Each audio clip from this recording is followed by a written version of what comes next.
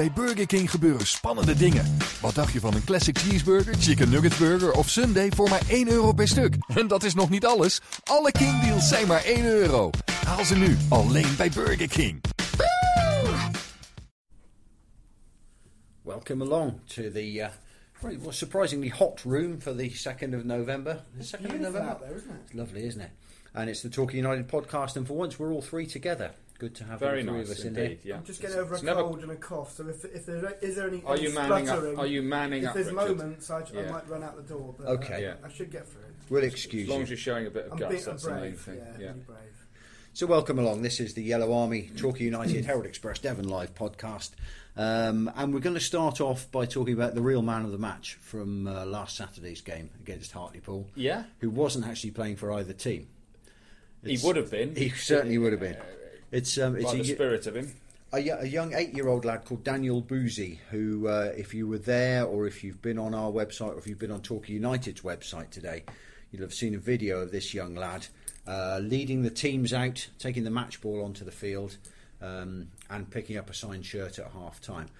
Daniel has cerebral palsy, and he's only, at the age of 8, he's taking his first steps. Yep.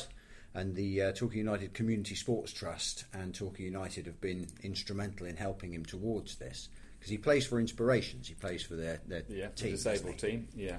And I defy anybody to watch that video without getting a lump in their throat. That was the video. Yeah. Actually, at Plainmoor last Saturday, there was an awful lot of throat clearing going on, wasn't Yeah. there? And in fairness, the United players and the touchline team, Gary Hours, I know, was real pulled up short by it, and it was quite a moment, terrific effort on, and it just shows his behalf and everybody's. It shows a community football club in its best light as well, doesn't it? That's the kind of thing that a football club can do. Yeah. I mean, Daniel looks as if he enjoyed it. It's a fabulous day for him. Yes. He was waving to the crowd, right, punch in the air. Yeah. And it certainly helped to crank the atmosphere up before the kick-off as well, didn't it? Yeah, absolutely. It shows that there's a lot more going on behind the scenes than just the first team as well, doesn't it? Because Craig Hutchinson, who's in charge of that kind of community side, sports community rather than football community nowadays, he has all sorts of projects going on like that, and it's great to see. Yeah. So if you're a bit down in the dumps after the Hartlepool result, then I urge you to watch that video. It kind of puts things into perspective, and it'll put a smile on your face as well. So well done, everybody involved in that. Quite right. Really quite something. So we can't put it off any longer. We have to talk about the Hartlepool game. Well, the second half of the Hartlepool game. Yeah, well the first half, I thought we were going to absolutely walk away with that game. Torquay played some lovely football in the first half. Can I use the term game of two halves first? You can. That's the only time you're going to hear it today. Yeah, you're in there, right.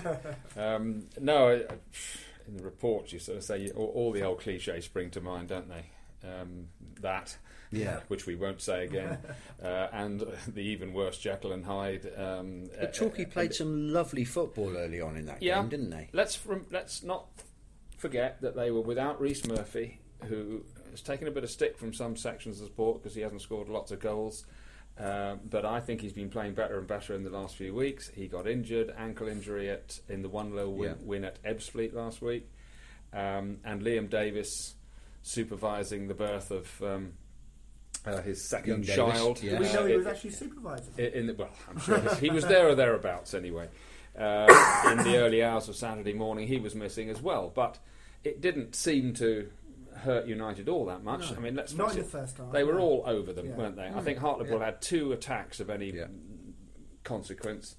One shot straight at Vincent Durrell, who came out and took a hell of a good catch on a really quite nasty cross. Yes, he and did, that was about it from Hartlepool in the first half. Torquay had chances, didn't they? Oh, come along. Plenty of chances. I know it was great to watch because they were very attacking, but maybe they should have put 1 or 2 of those away. And you go in 1 up, or maybe 2 up. Yeah. You know, it's a different game. I still think United are in this thing at the moment. If they can get ahead, they take some pulling back. Yeah. Not in terms of going on and scoring 3 or 4 or 5 goals, but the work rate and the organisation is there to hold on to a lead.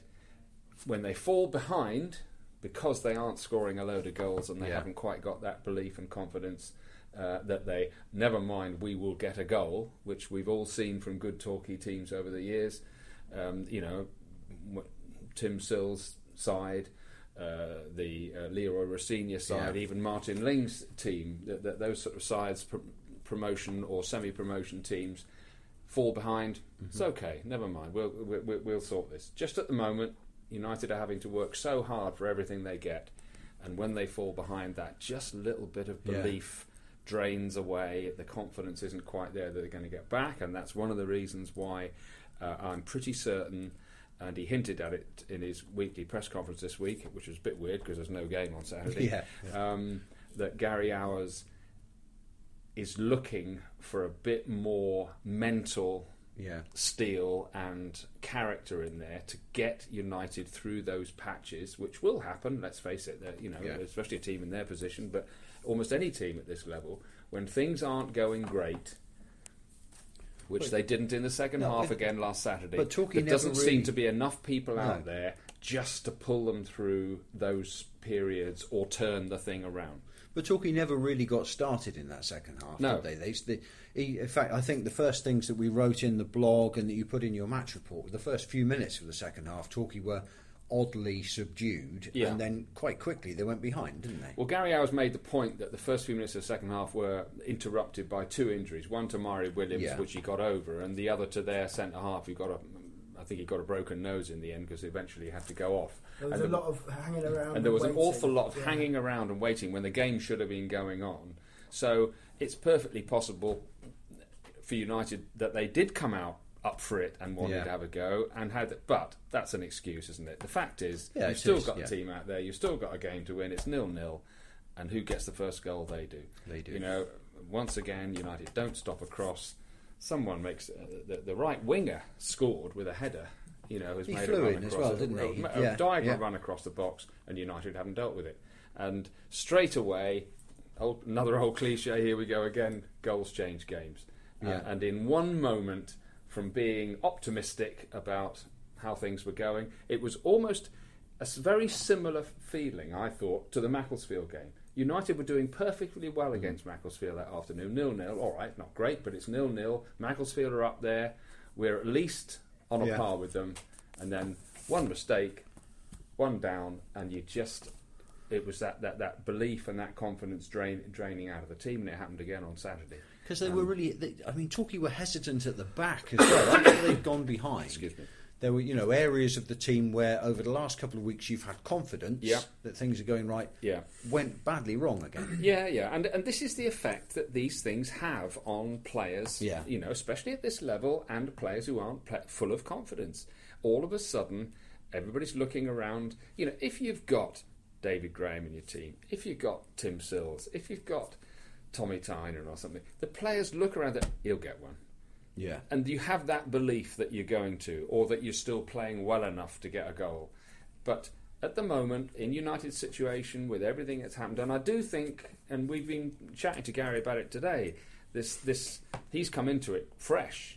That he's come into a football club which has had absolutely nothing to cheer about apart from a couple of great escape moments for 5 years. That playoff defeat against Stevenage at Old Trafford in 2012 is about it. That's the last time. Well, thanks, Dave. But it's reality, right. isn't it? You're right. And there's been so little to cheer, and I think Gary Hours has come into it, and he's been picking up on all these little things and saying the fans here are great. I can feel that they're desperate for success. But they don't have any confidence that it's going to happen, and that's what happens, isn't it? You have maybe one at Ebbsfleet last Tuesday night. Get a point at Halifax, should have beaten them. Even I turned up for the Hartlepool game, and a little bit thinking, oh, hold on a minute, this will be hard this afternoon.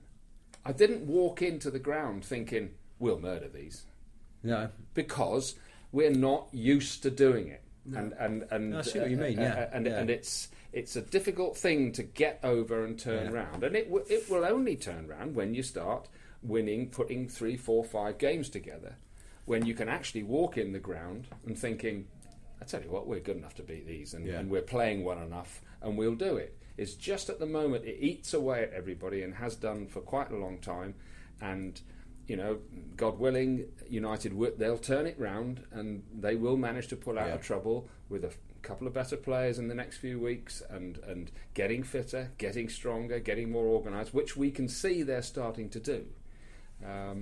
But it's a bloody hard, painful process, isn't it? And that's what everybody's having to go through, and it's hard work.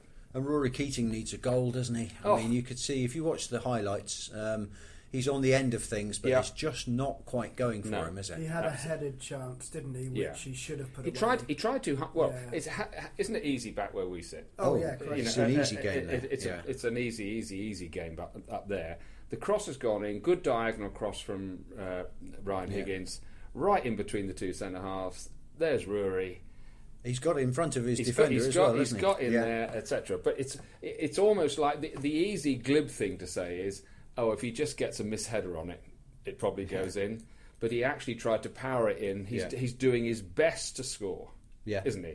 Absolute best to score. He's not pulled out of it. He's not halved it. He's tried his best to power that header into the net, and it's gone wide. This is a player, obviously, who's targeted this season as his chance to make it in England, isn't he? And he spoke to us and spoke to you, Dave, and he said, maybe people haven't fancied him before, but this is his chance to prove that. Yeah. But it's the worst situation to be in to try and do that, isn't it? Because if the team was winning and he was coming off the bench and everyone was up for it, and he missed a couple, then okay. Different type of player, Elliot Benyon. Yeah. In those first couple of seasons, especially the first season under Paul Buckle, Lee Phillips and Tim Sills are the two main man up front. Elliot Benyon coming off the bench each week. He scored again. Yeah. Another goal for Benyon. Yeah. And why isn't he starting? But he was able to build his confidence and build his career in those sort of situations. Yeah. And the point you're making, Rich, is that certainly at the start of the season, Rory Keating's almost been thrown straight into the furnace, which we were encouraging correct Kevin Nicholson to do. Of a losing team. There's never ever any stinting in terms of effort. He'll run till the cows come home, and beyond. I think when he gets one, he'll get more. I think he's that kind of player. He got three, didn't he, during a poor period at the end of Kevin's reign, or around that time.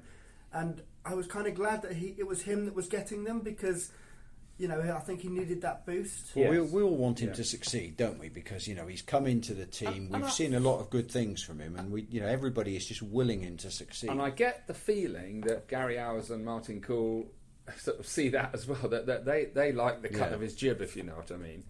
But they like anybody that's up for it 7 days a week. Wants to learn.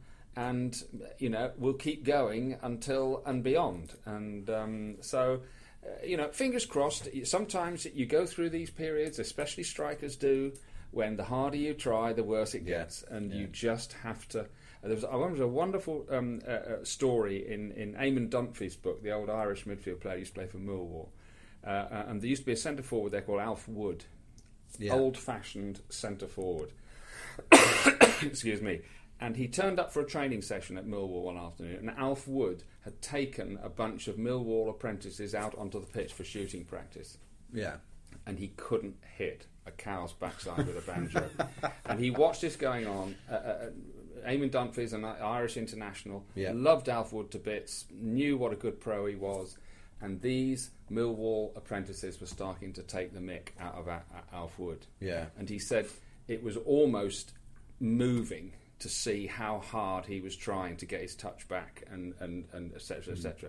And he ended up, he couldn't contain himself any longer. He went down the terraces and onto the pitch and grabbed hold of a couple of these kids and said, "Do you realise how many goals he scored? Do you realise how many games he's played?" Yeah. He said, "If you even smell half as many goals and half as many games as he scored, you'll be doing well." He said, "Stop taking the mick out of him and give him a hand." And Alf Wood got his touch back, scored some more goals and went on, and he played for Shrewsbury as well, I think, many times. But strikers and centre forwards, they're in the spotlight, aren't they? Yeah. When they miss, it's a bit like goalkeepers. When they miss or drop a howler, everybody sees it. Absolutely. And they win games and they lose games. Yeah, that's true. And that's what happens when There's you no have hiding place, is number there? 9 on your back, Yeah. and Or number 10. or number 10. Yeah. And they have to be mentally tough. Yeah. We Tommy Tyner never ever bothered about missing a chance. No, because he knew he'd get another one. He knew he'd get another one, but what was inside him was, I'm not going to miss the next one because I'm not confident. No. In other words, it's that streak of confidence never leaves the good ones, does it? It's just, give me another one. Give me another Just go. get it in here. Yeah. I'll put the next one in. Not, I hope I score from the next one. Yeah. Now then, the FA Cup reaches the first round stage this weekend without us again, which means, in case you're wondering, Torquay do not have a game this weekend. There's no game. There's a blank Saturday. We'll come up with some suggestions towards the end of the podcast of other things you could be doing on your Saturday. But there's no rest, is there? The players have been training. The players have been fitness testing, haven't they? Hard this week. Today, I think, was one of the hardest days that they've had since Gary Hours and Martin Cool took over. There was fitness testing in the morning, which is brutal in itself, and then they did another session.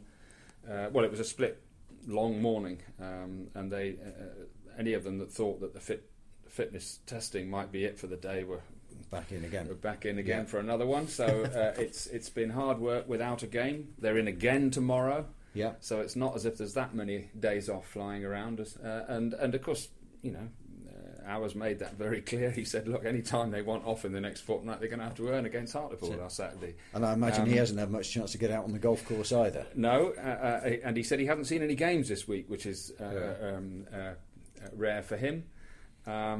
He's off on Saturday to see Cheltenham against Maidstone, who of course are United's next opponents. Hopes that it'll be a draw and the replay goes to extra time and penalties. Absolutely. But he's going to have a look at that and see if he can spot a few things for United to hopefully exploit next Saturday week, by which time I wouldn't be surprised if there isn't maybe at least one new player in. I was going to say, he's still looking, isn't he? He's still looking big time, all the time. Yeah, big time. And as we were saying earlier, I think Rhys Murphy will be back by then. Liam Davis will definitely. He's back in. Plus one or two other players starting to get fit again. There's been quite a lot of talk, hasn't there, the last few days about Gary Hours talking about these. I want these players to go out on loan. Yeah. And usually that has a sort of bit of a message of, oh dear, my days are numbered, sort of thing. I don't think that. Who knows? It might be the case of one or two, but I think on the whole, he's saying, look, if you want to get in this team, you need to go out and prove yourself. In other words, you shouldn't be sat around waiting for someone else to fail to get in the team. And I take that point. The other thing is that United have got 6 players on loan at the moment. Yeah. All of those agreements run out at around Christmas time / New Year. So if he's going to cut the number of loan players, which obviously he's repeatedly said he wants to, he has to replace them, and the first people in the queue will be the contracted players. So it's in their interest to go out and that's play some right. football. And you have to take him at his word that in fact, look, hang on, I want people who are absolutely fit and busting a gut to get in here, not somebody who has got in the team almost by default. So that's the background to that. Yeah. And we'll see how that works out over the next week or so. I think it's quite a difficult process at this time of year for players to get out on loan, particularly lads who've been injured for weeks. Yeah. And in a couple of cases for months. Yeah. Jake Gosling, Sam Chaney. We know these are we were quite talented players. Yeah, that's right. And Sam Chaney has got loads of quality. You can see that. And they've been out for a long, because the players, they all seem to get injured at the same time. Right at the same time. And they've been out for a while. No, that's right. And we've doffed a cap at Kevin Nicholson a couple of times, haven't we? That all of a sudden someone like Liam Davis finally gets fitting into the team, and you can see the quality player. That he's got. So that's going on, and I wouldn't be surprised if there isn't a new face a new face and maybe two in by the time they play Maidstone. Finance will play a part; it's bound to. I think Ours has to think to himself, right? Do I push the boat out big time for maybe one player when in fact he probably needs two or three? Yeah. It's difficult, isn't it? And the other thing is this overriding thing. He's trying to get some more mental toughness into the side. Yeah. I remember Paul Bastard, supporter who many United fans will know well, almost unmistakable, unmissable character. The man in the shorts and the Doctor Who scarf, isn't it? Home and away. And he's always telling me, Dave, we need a couple of gangsters. We need a couple of gangsters. And it's a great way of putting it, isn't it?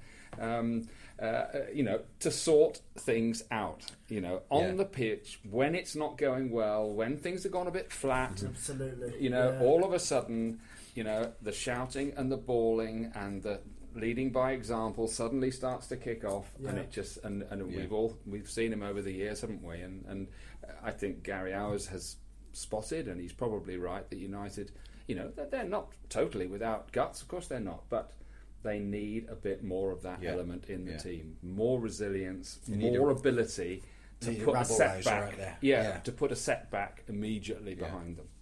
Now, on the club website today, and we were talking about money there, this comes in here as well, there's some debate as to what do the fans think about Friday night football at Plainmoor.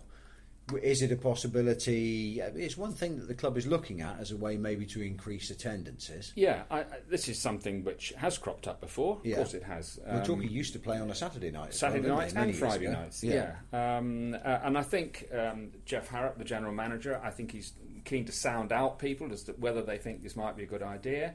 I think it's worth thinking back to how it was before. Yeah. On the whole, when Friday night football was first introduced, which was back in the 60s under O'Farrell, it was very often in the autumn and the spring, so the evenings were reasonable, and it was a great way to kick the weekend off. It was eventually ran into problems because United were, like all the other Football League clubs, receiving money from the football pools. Right. And I think the football pool companies turned round and said, "Well, hang on a minute, your name isn't on the coupon every other week. Yeah. Certainly not on the Saturday coupon. Why should Torquay be still picking up the money when they're not on it? Moving forward now, how many both clubs have to agree, obviously. Yeah.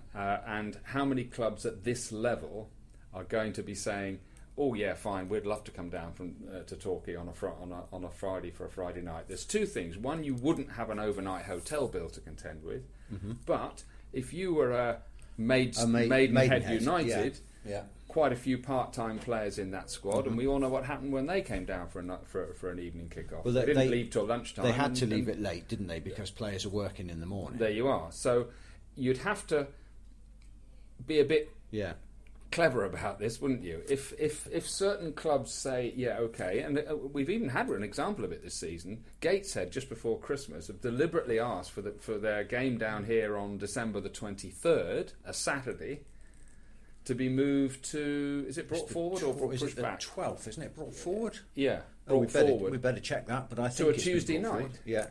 Now, Gateshead always look forward to their games at Torquay and make a bit of an event of it, and I think they've flown down the last couple of times. The heat, so this is, I think Jeff Harrop is keen to find out what sort of response he's getting. He said everybody he's asked so far, except one lady who says she might struggle to find a babysitter on a Friday night, has been solidly, yes, come on, let's... I love it. I like night games. I'm a fan of night football. Northampton did it recently, didn't they? They've been doing it over the last couple of years. They've done it. I mean, various clubs. I mean, for television purposes, the Championship usually has at least one game on a Friday night. Is there a Premiership game on a Friday night now? There are sometimes. Of course, in days gone by, the three clubs in the Football League, lower division clubs, who always used to play on a Friday night, were Stockport County, who did it because they didn't want to be playing when Man United, Man City, and every other team in Lancashire were playing. Colchester United, which is Harrop's old club, who didn't want to clash with Ipswich Town and, funnily enough, Norwich City. and Torquay for entirely their own reasons down here. Yeah. And it was related at the time to holidaymakers. Visitors down in Torquay in August, September time, and in March, April, May, Easter, were down. What are we going to do for the weekend? Oh, well, let's kick off with a football match up at Plainmoor. I think it's great. Tranmere used to do it as well, didn't they, to avoid clashing with Liverpool and I should imagine teams like Buckland would be up for it as well, because it would free up a few fans to go to a game on Saturday. That is one of the crucial things, is that if you play on Friday night, all the local footballers who fancy going up to Plainmoor can do so. I think if you said to United, look, as a result of playing on Friday night, you'll pick up another 200 to 250 extra supporters. Job done. Go for it. I think you'd do it because it's financially you'd worth. Pick up more than you would lose because of the. That's the $64,000 question, isn't it? You wouldn't know until you tried it. I think a lot of people love Saturday afternoon football. They form their week around it. Yeah. Excuse me, and there will always be some people who say yay and nay to both options. But I think as well, it's a great thing to try when you're on and up. Yeah. Yeah. Not now. Well, if the team's winning, I mean, in other words, you can imagine a situation in March or April. Yeah. We've got a home game against. We're 4th or 5th. We've got a home game against Dover. Friday night, massive crowd. Friday night crowd. Yes. Yeah. You can imagine that ticking a lot of boxes, can't you? Yes. At the moment. But we'll see. We'll see. It's an interesting debate to have, isn't it? As I say, I'm a big fan. I think I'd probably vote yes on that. But I think the response so far has been good. So I think if that response continues and the feedback is positive, then I think obviously United will then look to. They'll identify 1 or 2 fixtures, won't they? That's how it will happen, and they'll say, right, well. And then you've got to approach the other team. Yeah, you've got to get permission for the league. Absolutely, yeah. So there's a lot more boxes to tick than just the fans and the. No, it's you can't just come out and say marvellous. Everybody's in favour. We're going to do it. No, you have to. Okay. You're all right over there, by the way. Yeah, a bit of coughing going on there. I'm all right. I thought it was going to be a bit more. But Good man. It's all right. I've got away with that one. Okay, a couple of things left on the agenda for this week's podcast. Then one, we need to talk. The old ground share thing has raised its head again this week, hasn't it? It's been discussed in some circles. Well, it came out from some remarks that Peter Masters made. I think it sounded as if it was sort of like a bit of a talking point in the build-up to Truro's FA Cup tie at Charlton on good Saturday. Good luck to them, by the way. Yes. As soon as I approached the powers that be at Plainmoor, there was sort of furrowed brows and confused look to say, it's the first we've heard about it, sort of thing. So I think it's a bit of a something and nothing thing. But I mean, it's obviously, one of those things that will get discussed from time to time. It's because Truro are 6th in the Conference South.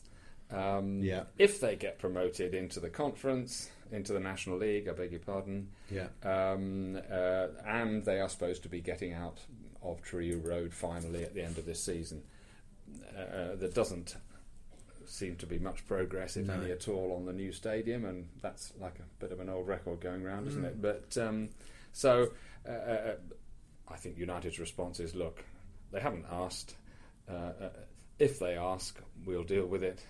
And we're not about to seek the question. So, of course, the unthinkable is that Torquay and Truro swap places, isn't it?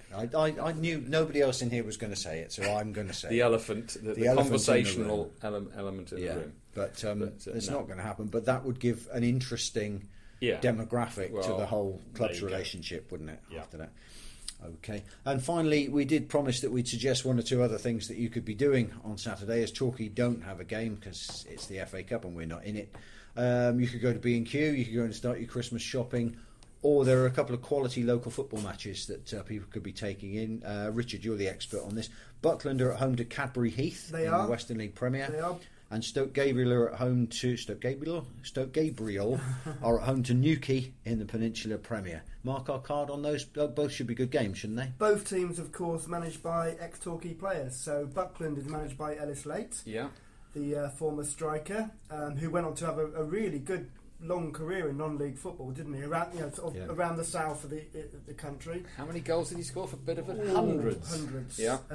Good player in his time. He's now manager at Buckland. Doing well as well, isn't he? After finishing his career there, he took over from Adam Castle when Adam left the country. He moved to Ireland.